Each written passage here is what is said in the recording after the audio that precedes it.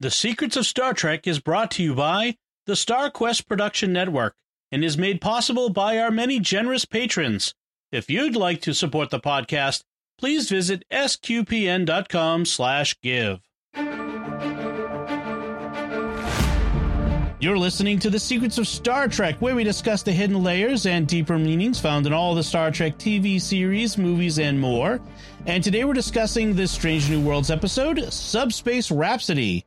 I'm Dom Bettinelli, and joining me today on the panel are Jimmy Aiken. Hey, Jimmy. Howdy, Dom. And Father Corey Stika. Hey, Father Corey. How's it going? Folks, be sure to stick around. We have plenty of listener feedback that we want to share with you. Lots of good stuff that you've sent in. Be sure to follow The Secrets of Star Trek in Apple Podcasts, Google Podcasts, Spotify, TuneIn, your favorite podcast app, or on our YouTube channel, where you should also make sure to hit the bell to get notifications. And another show on the StarQuest Network you are sure to enjoy is The Secrets of Technology.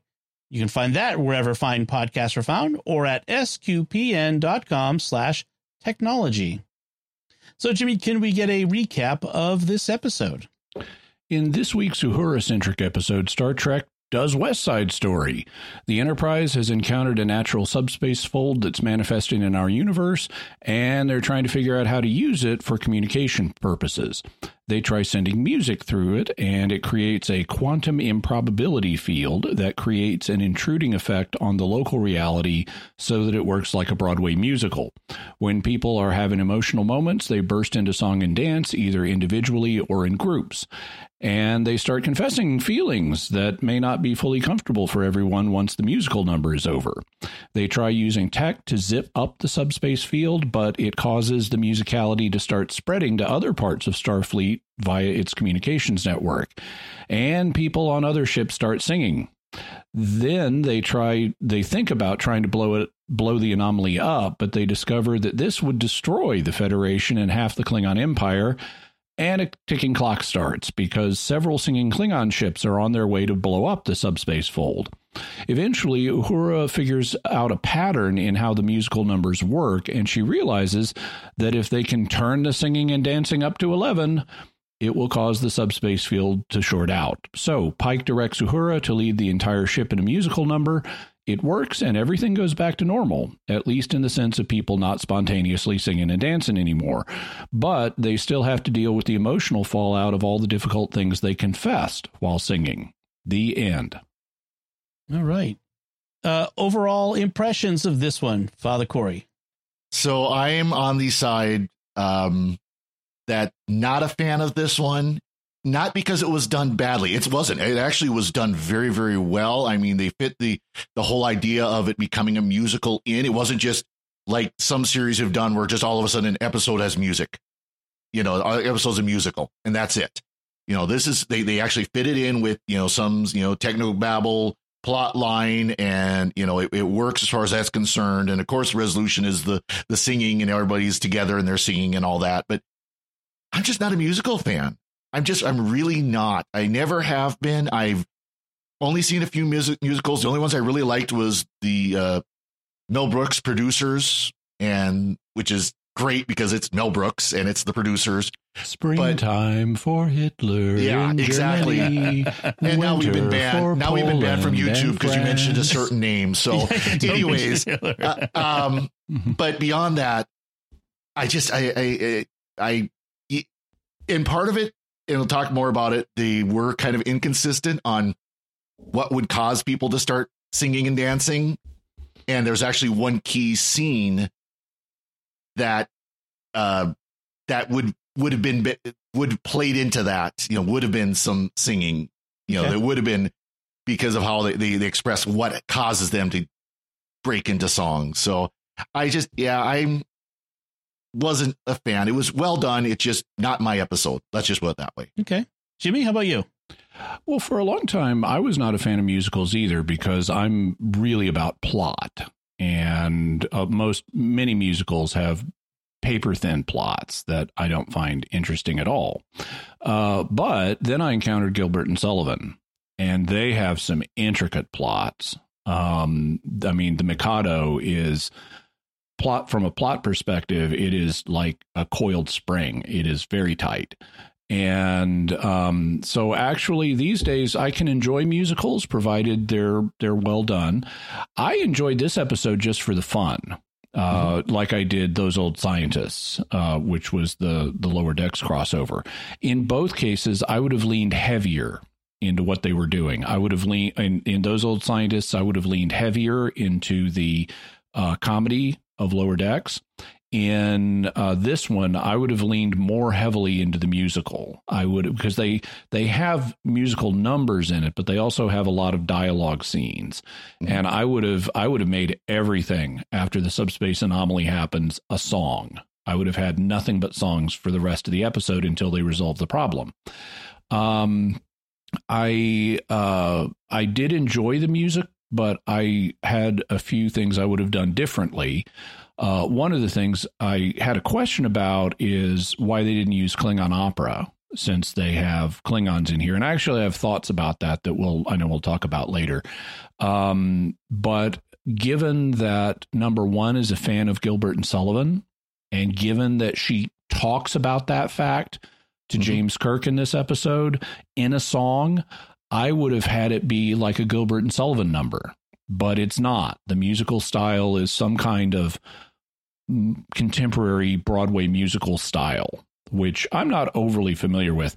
Uhura kind of sets things off by broadcasting music from the Great American Songbook into the Subspace Anomaly. And the Great American Songbook is in sort of loosely defined sort of canon of American 20th century popular music, not rock and roll, not country, but what was considered mainstream pop music all the way through the 20th century.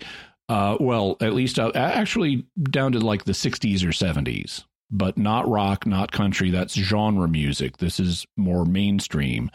And specifically the song she broadcasts is Anything Goes. And so they don't really have a match between the kind of music that Uhura broadcast and the kind of music they're doing. So I would have probably done the music a little differently. I would have done more music, and I would have edited the last scene. It's entirely reasonable that they solve the problem with a show-stopping musical number. They need to do that. That makes sense. So I know we're building towards a big grand finale number, and that's as it should be. But what they do wrong, and also given the rules they've set up now in the final number, there's lots of talking about singing and unity and we're all together and all this kind of stuff. And it sounds very Star Trek Discovery. And that can be a little off-putting, but here I think it works because given the rules of a musical, people do sing when they're emotional, and turning it up to 11 and getting everybody on the same page emotionally to short out the singing, that actually all makes sense. So I wouldn't mind it. It's distracting, but not because of this. It's distracting because Discovery exists. If Discovery didn't exist, this would be fine as far as all the we're singing together, we're the unstoppable crew of the Enterprise. That would have all been fine. What I think is a problem, though, is they make Uhura the linchpin for this final number. It's fine that she figures out the pattern and says we need to do a big number, but then Pike is like, okay, so there's only one person on the Enterprise who can lead this thing. It's you, the voice of the Enterprise, Uhura. And it's like, no, that's not how Starfleet works. The captain sets the tone of the ship. The captain should be the one leading the final number. And we've got to make it all about Uhura is modern woke nonsense. So I would have just changed that. I mean, Uhura can start the song, but it needs to be Pike focused because of the way the captain affects everything. And the final Uhura, you saved us line is just, it's cringy. But with that exception, I really enjoyed this episode, and I would have gone even heavier into the music. So for me, I know this episode is somewhat divisive among fans. I mean, a lot of people either love it or hate it. I mean, there's people in the middle, but there's some people, no one was asking for a musical. Well, some of us like the musical one. Anyway, I don't hide my love for musicals. Especially the older ones, like from the 60s and Music Man, the golden age of movie musicals. So I enjoyed this. I recognize that this is very much modern Broadway style. All of the music is modern Broadway, which I'm less familiar with. I mean, I know Hamilton, but that's about it. There was a little too much. It's a musical. They sing because of high emotions. And as you point out, Jimmy, we react because of discovery, but there still was a little too much. Every relationship in this that has come up in this season came up in this episode, and it's like, oh, can we do something else besides all the relationships? So that was a little much for me, including a couple of them that were kind of like, I know you're going to have different energy levels, but I'm like, that one that didn't land for me, that particular song. But in general, I really had fun. I really enjoyed, and there was a literal laugh out loud moment for me in the end. We'll talk about that as we get to it, but I was generally positive to this one. Oh, by the way, one thing I was going to mention, I actually would have introduced musicality into Star Trek a lot earlier. Back in the series Enterprise, they had a much more, you've got to make your own fun thing, since you couldn't just go down to the holodeck, and that's why they had movie night and stuff like that. And they even on Next Gen, they had the crew performing plays and stuff. Back when Enterprise was on the air, I thought it would be great if they had an episode that began with the crew or part of the crew performing the Pirates of Penzance with T'Pol in period costume singing "I am the very model of a modern major general." I mean, she would have been perfect for that. Well, I was going to say, though, they've had musicality in TOS. I mean, you had Uhura who would sit and play and sing and stuff. She sang that song to Spock that time, yeah. Yeah, in fact, I was going to point out, they are syncing in to precedent in Star Trek, because Uhura was musical in the original series. Charlie X was the episode, yeah. Yeah. Yep. And she sang more than one song in that, and and she would hum on other occasions. Also, I did like, now you kind of thought they did too much of this, but I did like how the songs in this episode build on things they've been doing all season. And I liked how, because I'm about plot, and I liked how this episode tied into a lot of elements that they had set up earlier in the season, with relationships and things like that. It's like, okay, they're paying off this now. And I liked that. I like seeing those cross connections between episodes. And in some ways, it felt like a season finale where they were wrapping all of those threads up. But I don't think you could.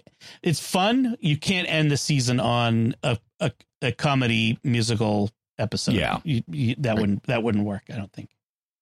Oh, one of the things I also liked is an original series callback, because they have Uhura waiting on a message about another fellowship she's applied for with Dr. Roger Corby. Chapel. Dr. Chapel. What did I say? Uhura. Oh, sorry. Chapel is waiting on this. Has Dr. Roger Corby approved my fellowship, which is another rare fellowship in xenoarchaeology she's applying for, or archaeological medicine. And we know where that goes, because that's the basis for the episode, What Are Little Girls Made Of? So she's going to go off for this 3-month fellowship between seasons, presumably. And either at the end of that or at some point in the future, she's going to fall in love with Roger Corby, and they're going to get engaged. Although I hope they don't do that initially. I hope this is just her first meeting with Roger Corby, and she still will have some romance with Spock until, like, maybe we get to the last season of Strange New Worlds. I kind of get the feeling they're kind of cutting the Spock plot line short. They're done. I mean, and part of her whole thing, when she finds out she gets it, and they have the whole song and dance number where she's, I'm ready. I'm ready. I'm going to go do this, and she pretty much, Spock's done. Well, it's written so that it certainly could be that, but having watched soap operas when I was in college, They can go back and forth. Relationships can seem definitively over, and then they come back. It's like the serial killer at the end of a slasher flick. I know that they are not rigidly adhering to timeline stuff, but according to the original series, we see him in Corby in 2261. This takes place in 2259. There's not a whole lot of time for them to get engaged. So I'm thinking this is it. This is the she's going to go for that 3 months with him and fall in love with him, and that turns the knife even more on Spock, because like 3 months, like she's engaged. Like with this, she's like, I don't know, and then 3 months, throw him overboard, and she's with Corby. So I don't know. We bring in Kirk again in this episode. There's a little controversy I saw, or not controversy. There's some people complaining that Kirk's showing up too much in a Pike Captain Pike Enterprise. That they're trying to do something too TOS-y with this. Do you think Kirk is too much, or? Yeah, he's been here. This is only his. He's been in the show 4 times now out of 2 seasons, and the first 2 of those weren't even in this timeline. So this is his second appearance. It's proximate to his first appearance in this timeline. It's the very next episode.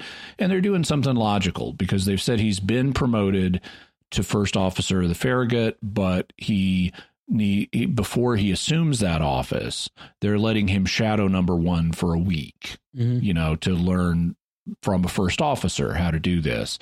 And that makes sense. That's fine. He's going to go off and be first officer of the Farragut. Yeah. What's with the Enterprise's really janky computer that can't handle, calculating things and routing calls? Like, because we start with Uhura having to manually route all the calls through the switchboard, like a switchboard operator. Yeah, exactly. I thought that was kind of a funny little gimmick that they've added. They're trying to throw this super well, and it was dealing with the communication system. So I think that's why they're trying to. Sure. But yeah, it was just her doing the, please stand by, and changing, Which in some ways it's kind of a callback to the original series, where some people have said that Uhura, her whole role, in fact, it might even remember Nichelle Nichols' complaint initially, is that she was just a glorified switchboard operator. Right. Yeah, and frankly, in the 23rd century, a computer could do what she does. You don't need her job. If I can say to my Alexa device, drop in on this person, and it calls that person, what do I need a switchboard operator for? Right. Yeah. Right. So, meanwhile, La'an is still acting girlish around Kirk at the beginning of this, and Una has noticed. She's figured something's going on. And so that's where we get La'an has several songs. She treats this whole singing thing as a security threat, which it kind of is, because people are revealing things that they want to keep secret. But she's also threatened by the fact that at any moment she could start singing her feelings for Kirk.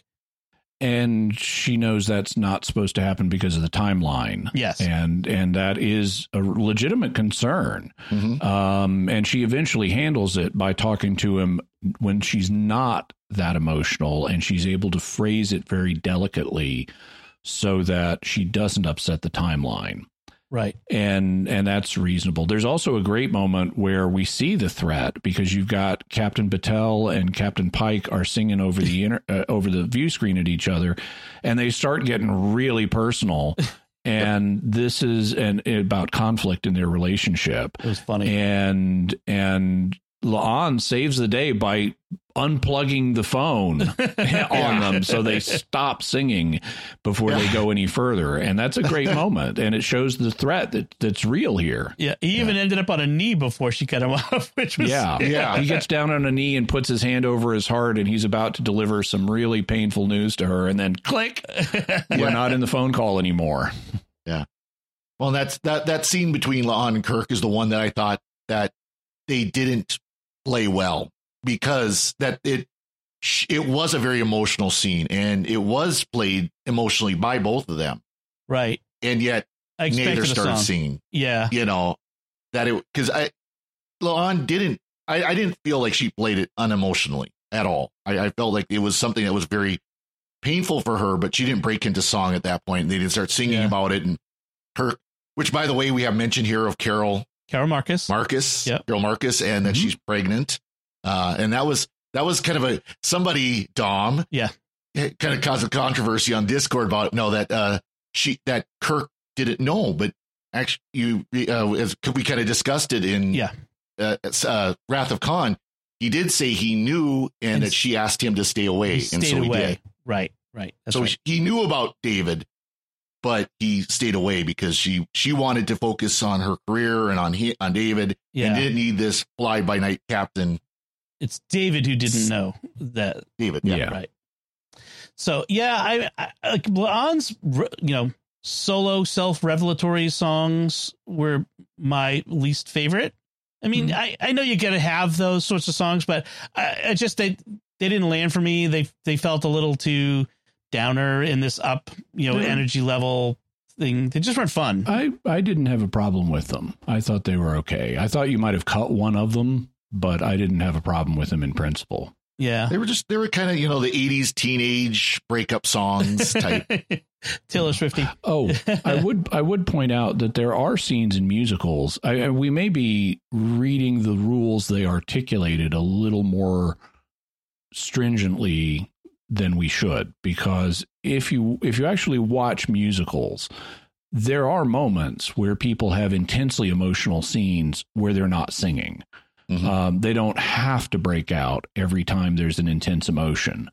And, there are loads of them where someone says something and someone else throws their hand across their face and runs off stage crying and stuff like that. You do have moments of intense emotion that aren't song. They don't articulate it that way in this episode, but that may be because they don't want to give us too much lecturing about how musicals work. They're assuming we'll kind of go with it, especially if you've seen other musicals. So the whole thing starts because they're trying to communicate through this subspace fold, which if they figure out how to do it, it will revolutionize communications throughout the quadrant somehow, hand wavy. And it's Pelia who suggests sending music through it. Yep. Because the laws of physics are different in subspace. My fan theory is Pelia is being thousands of years old, has seen this happen before, and she wanted it to happen again. And Pelia set this whole thing up. So the song they do send into it is Anything Goes, which I forget what that's from, but I always, it's from the early 20th century. Yeah, it was in a play, though, wasn't it? I remember from the Indiana Jones and the Temple of Doom. Of course, that's the opening song in that one. But that's and of course, when they sing the first song about, all systems stable, it's called Status Report on the soundtrack, which you can get on Apple Music, by the way. And it's Pike's expression. That's one of the moments where I kind of laughed out loud because he just has this bewildered, like, what the heck is going on expression. And they're like checking in with everybody and everyone saying all systems stable, and he's like, but why are we singing? Exactly. And then we get the opening credits after that, which, like with the Lower Decks crossover, they changed up and they gave us an a cappella choir singing it instead of an orchestra, which was really good. I really like that. That was really nicely done. I like a scene early on where they're talking about it, and Pelia, notice who it is, explains that this is a musical reality intruding to our own. And I forget who it is. It may be La'an or someone, but says, so like what? We could just turn into bunnies or something. And Mbenga says, I would prefer not to be bunnies either. And Spock says, I doubt we will be bunnies. Which, I like Mbenga even before that. It's like, I don't sing. I don't like to sing. So apparently the bunnies line might be an homage to the famous Buffy the Vampire Slayer musical episode, which was similar, in which a musical reality caused them all to start singing, and one of the characters was singing that the cause might be bunnies, and it was kind of a funny moment. But so I feel like that might be it.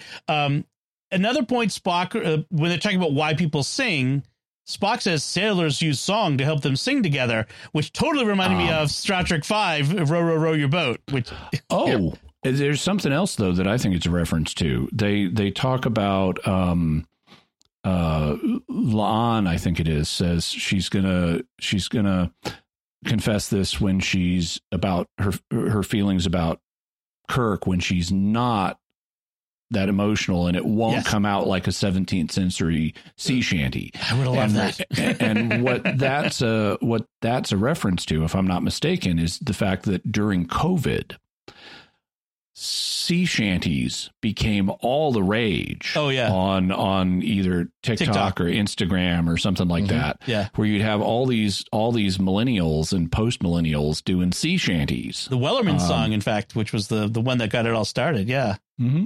Yeah, I wondered if that one might have been it. I would have loved to have heard a sea shanty. That would have been fun too. So we get a reference that Admiral April has called in and said he has a surprisingly beautiful baritone, which I think was a good line. That's great. And then Una talks about her Gilbert and Sullivan fandom, which came out in the Short Treks episode where we had her and Spock stuck in the turbolift, and that. She starts singing to Kirk. They even dance in the corridor, and La'an sees them, and her jealousy leads her to sing alone in her quarters about it. That's that self-revelatory song. So Uhura comes up with a theory that this musical reality, this improbability field, requires them to follow the rules of musicals, including characters singing when their emotions are so heightened that words won't suffice. So that comes from Uhura, and Una sings to La'an this song that she's too good at keeping secrets. And I was wondering, is this her telling La'an to tell Kirk how she feels? Yes. Okay. I wasn't sure if that was exactly what it is. They also do an interesting effect in this. They have a 0G effect where they float off the floor. Yeah. As part of the choreography. And you do actually see things like that in musicals sometimes, where they have the performers doing wire work, where they're being suspended by wires to be able to dance in ways that you can't otherwise do. Here they did it with an explanation of someone's fiddling with the gravity system as they're singing this. But the actors actually did wire work, and then they CGI'd out the wires. Right. We find out around this point that the thing is spreading, and it's spreading into Klingon space, and they said don't contact the Klingons because the last thing anyone wants is singing Klingons, and it turns out that's not true. Actually, by the end of this episode, I will say no. I really wanted that, but we do get Klingon General Garkog on screen, and played by Bruce Horak Hemmer. Yeah, he's back again. Yay. It was awesome. Very brief scene, but he looks really familiar. Who is playing it? And I didn't realize it was Bruce Horak, so that was fun to see him get in there again. I learned also, and the Klingon general he's playing has an eye patch. And I was so like Hemmer was blind, and this general has a vision problem too. I was interested to learn that Bruce Horak himself is legally blind. Yeah. Oh no, he's like lost 90% of his vision. Yeah, I mean that was like a illness, and it just his vision deteriorated. Right. That was like before the first season. They talked about a blind person playing a blind character. Hemmer was was blind, Aener blind. Well, I know that representation of that sort is all the rage today. Personally, I don't care about it. I thought he did fine. I'm actually sorry he's actually blind, but he's doing a great job in spite of it. That's right. So we do have that scene where La'an reveals her feelings for Kirk. And I have to say, Paul Wesley does the Kirk smolder at least as well as Shatner does. Like there's a moment at the beginning of that where he kind of looks at her, and I'm like, wow, like he's got that. Like that is a very Shatner Kirk thing going on in that expression. It's not exactly the same thing, but it has the same character energy. So I thought Paul Wesley's really coming along. He continues to grow on me as well. What I don't find as plausible about it is I just don't find La'an that attractive. The way she is, particularly because the way she does her hair. Yeah, it's weird. As a person, she's fine, and as a character, she's interesting. But I don't find her sexy. She's got this severe haircut that it looks like her hair is wound tight, And I mean, even Ortegas. Now, Ortegas has a weird haircut too, but I don't mind her sort of weird mohawk where she shaved the sides. I mean, I could see how someone could find that attractive, but La'an's haircut looks painful to me, and I don't find it attractive. Well, it's meant to be, you know, the no nonsense security person, you know, basically the female version of like a high and tight, you know, something that's no maintenance, just pull it back and tie it off and done. Yeah. Is she Kirk's type? Well, she's a female. So, well, everyone is Kirk's type. I was going to say, well, she's not a green alien, so she's not Orion. You know. Exactly. Or gold, or, you know, all the other ones. It's like that internet meme where you have 3 Greek statues and you've got Zeus and Hera, and Zeus is looking back at a third statue, and it says literally anybody else. Yeah, exactly. So we get Chapel's song, I'm Ready, where it's basically a breakup song for Spock, who basically has to stand there in the lounge area, what would be 10 forward in TNG, which I really like this bar, actually. But he has to stand there emotionless and motionless as this song goes around him. And it felt really heartless in a way. It was really, it was. Wow. Yeah, she was almost cruel. Yeah, cruel is the word. Like, it's just like, I don't care about you anymore. I want to do, this is what I've wanted more than anything else in the world. And so forget you, I'm gone. Yeah. And it does not portray Chapel in a flattering light, but I think it's a good and effective song. And then Spock has a follow-up song in Engineering where it's not obvious from the beginning of the song, but I said to myself, they're going in a mathematical direction with this. And the song is I'm the X, and he's and he's talking about, and initially X is like I'm the X as in ex-boyfriend. Right. Yep. But I said, this is Spock. They're going mathematical here. And when the next time they come around to that line, it's clear from context. It's like in algebra, you solve for X. I'm the X. Yeah. And in fact, in one way, he's also like the X factor as a hybrid, you know, human Vulcan hybrid. It's sort of he's the unknown. There's something, you know, he doesn't fit in, I think, is kind of where they were going with that as well. So yeah, it had worked on several layers. Yeah. And I wonder if this is going to be where they're going to kind of pull back his emotions again. I think so. Because even the way the song goes, where it fades out of song into speech at the end. Yes. Kind of showing that again, going from the emotional where he gets control of his emotions again. And that's it. It's done. Before the singing stops, there are a couple of really nice lines. At one point in the grand finale number, they're singing about our prime directive. As you know, we're on mission, protecting the mission. That's our prime directive. And Spock is like, not really. There's another moment where you've got like a line of 4 characters, one of them Spock, and they're all singing, we will miss the singing, and Spock is, I won't miss the singing.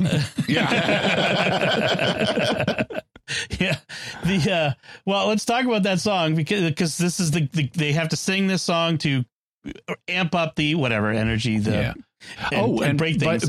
And by the way, as part of the setup for doing this number, Uhura points out song is powerful. People worship with song. Yeah. And that was nice to see acknowledgement of religious reality in this series.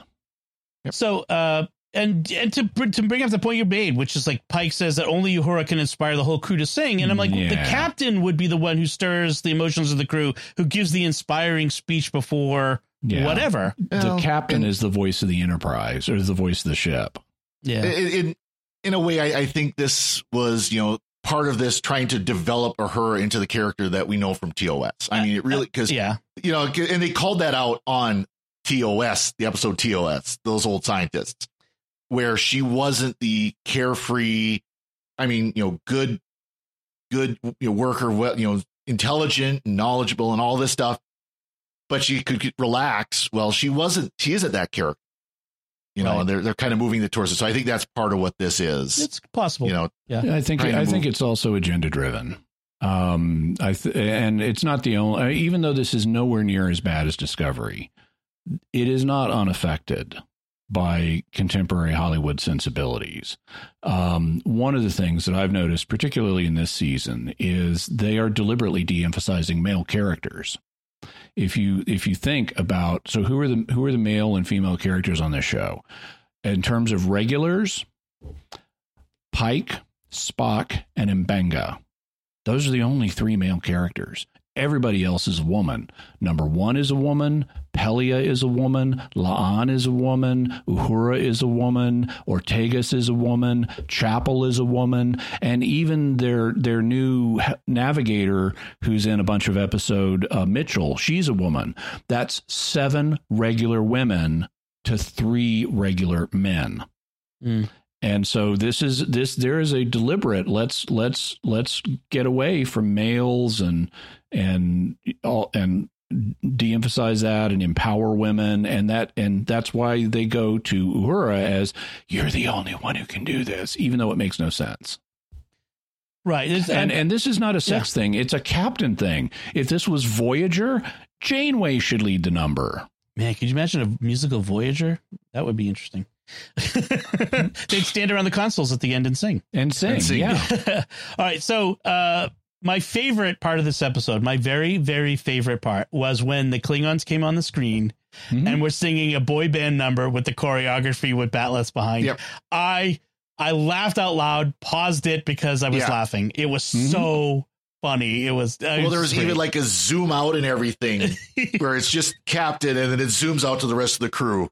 That was so fun. And then you had a later bit where the Klingon cruisers are pirouetting around an Enterprise that's spinning in space in a choreography. Like a dance number. Yeah. Oh my gosh. That was so, I mean, yes, it doesn't make logical sense in the world that we live in or the world that we presume Star Trek to normally be, but it's it does fun. in a musical. Yes, it's fun. It's fun. I know we have feedback on this, but yes, that should have been Klingon opera. Well, that absolutely should have been. I'm going to take a different point to that, but I'll bring it up when we get the feedback on that. But and then we have Uhura at the end, after everything has been finished. Uhura's at her console doing like Michelle Nichols would do with Uhura, humming to herself, singing to herself, and everyone kind of looks at her like, "Oh no, are we still in the problem?" She's like, "Earworm, sorry, earworm, just singing." Well, it was like the closing number. She was humming it again. Yes, yes. So that was great. Also, we get a nice scene in the wrap up where Spock is staggering back onto the Enterprise bridge drunk, and Uhura in voiceover is informing us that he's done a little bit of diplomacy with the Klingons. That's right. That is right. And then we get a bit of like end credit medley stuff, which was nice. Over the credits, that was nice too. Kind of like the overture in a musical, only this is not the overture; it's the inditure. Yes. So, anything else you wanted to mention there, Father Corey? The only thing is, because this was kind of a wrap up for a lot of the season, a lot of the threads that they kind of set during the season, they kind of wrapped up with this. So I'm interested to see what they're going to do with the final episode, because they're usually final episodes are kind of a wrap up of a season. But they've kind of done a lot. Yeah. That's kind of what I'm thinking too. But so yeah. So I mean, but it's just interesting that they took all these little threads and they were, I mean, and again, for my complaint against it being musical, because I'm not a musical fan, they did a great job, I think, in as a whole, in bringing a lot of these threads, especially the more emotional ones, and kind of wrapping them up so that they're not having to deal with them in this next episode, which, if it is a Gorn attack, is going to be a much heavier action episode. Intense. Yeah, where you don't want to do the discovery. Hey, we're in the middle of battle and it's red alert. Let's spend 5 minutes talking about our feelings for each other. Yes, please don't.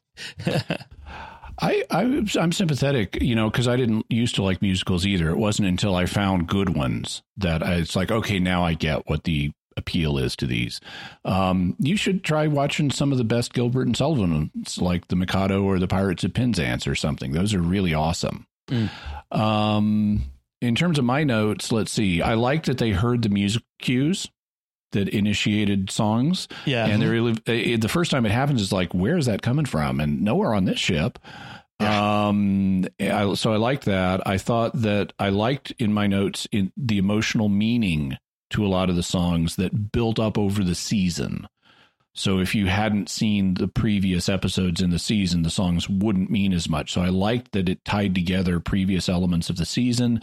And I thought it was good to have it in next to last position, because it does sum up a lot of the emotional content we've been building in this season, but it's not the last episode, so which allows us to have the big explosive finale we're going to get next week. Also, I like that Captain Battelle finally gets a first name. After being Captain Battelle for 2 seasons, we learn her first name is Marie. That's right. That's right. All right. Excellent. So that's it for Subspace Rhapsody. Let's go to our feedback.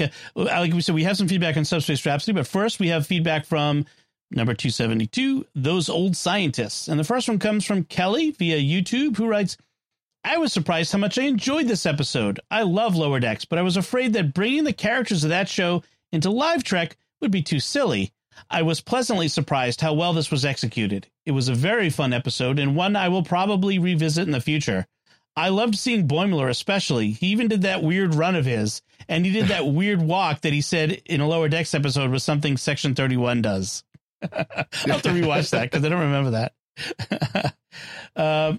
Our next one comes from Francisco, Mormon Druid Yalian Disney Kid. That's his username on YouTube. Wait, but it was Kirk's Enterprise that encountered Trelane. Oops. That was a great episode and your commentary was good. Yeah, I noticed that they're blurring what the TOS era is really, but they do that just by the title.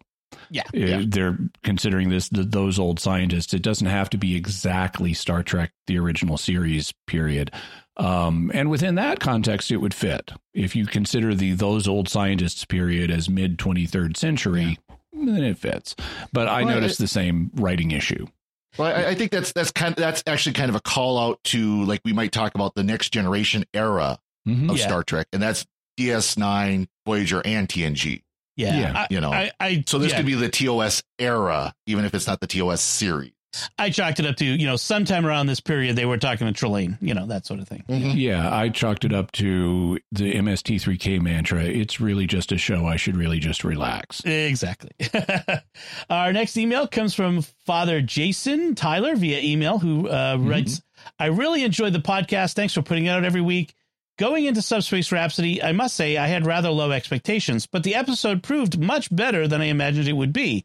In the end, I was glad to see Star Trek venture into this area of culture, as Trek has done with so many other areas of culture or literature, Shakespeare, Beowulf, and Sherlock Holmes, to just name a few.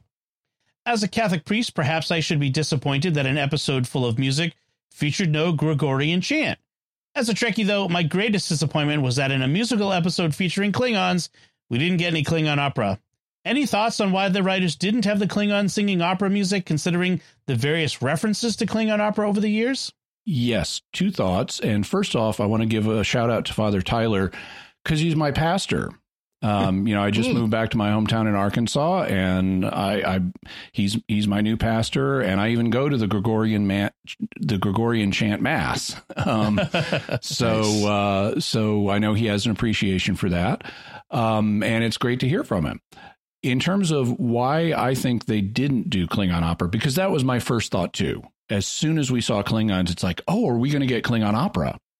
Well, I think that they chose not to for, actually, I would say 3 reasons. Number one, we've heard Klingon opera before, so it wouldn't be groundbreaking for us. Second, it doesn't fit the musical style they're using here, which is contemporary, contemporary Broadway musical. And I think that's probably one of the dominant factors, the non-diegetic factors, is they're doing modern Broadway musical style numbers, and Klingon opera doesn't sound anything like that. It's loud, it's bombastic, it's atonal, it's dissonant, it doesn't fit with the music they're trying to do in this episode. So those are 2 non-diegetic reasons. Is there a diegetic or in-story reason? Yeah, I think so. The Klingons refer to the subspace fold as the source of our humiliation. So they need them to feel humiliated so that they'll be motivated to come and destroy the thing.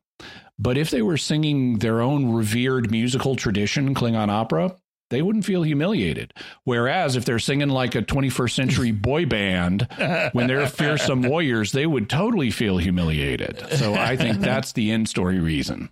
Yeah, it's they broadcast American musical content into the fold, and that's what's coming out. I think. Yeah.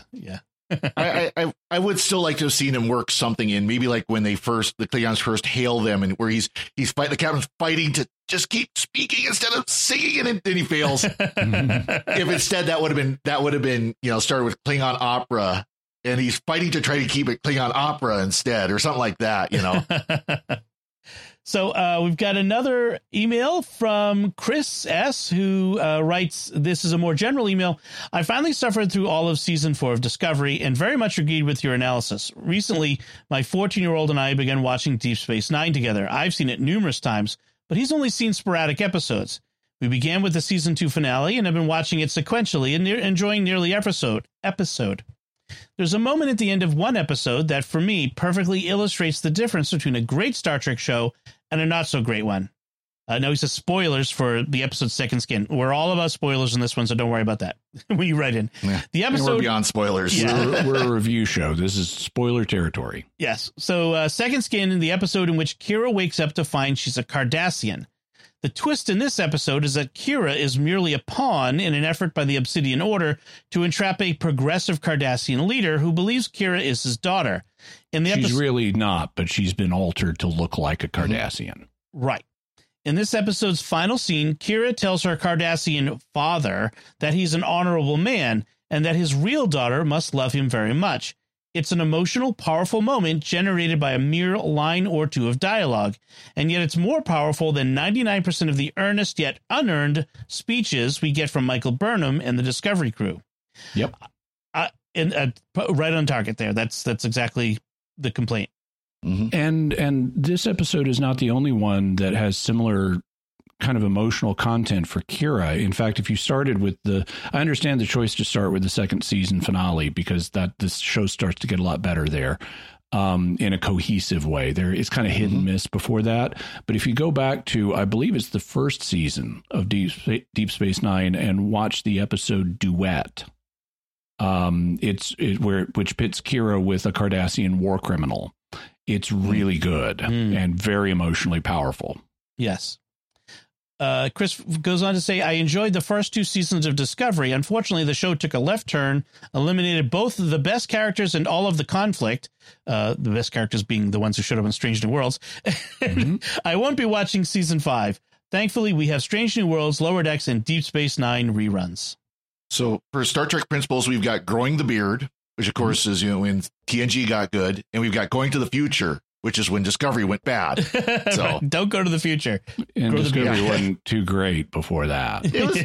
Well, we got Strange New Worlds out of season 2, so it wasn't that bad. And I will say, Father Corey and I watched them, so you won't have to. So we will watch season 5 and review it. And I forgot to mention with Father Tyler's comment that, yes, I agree with. We needed some Gregorian chant somewhere. Sure. I agree. As a fellow priest. Yes. All right. That does it for all that feedback. And so we want to now take a moment to thank our patrons who make it possible for us to create the Secrets of Star Trek, including Katie K, Andrew W, Simon M, Sean D, and Ronald P.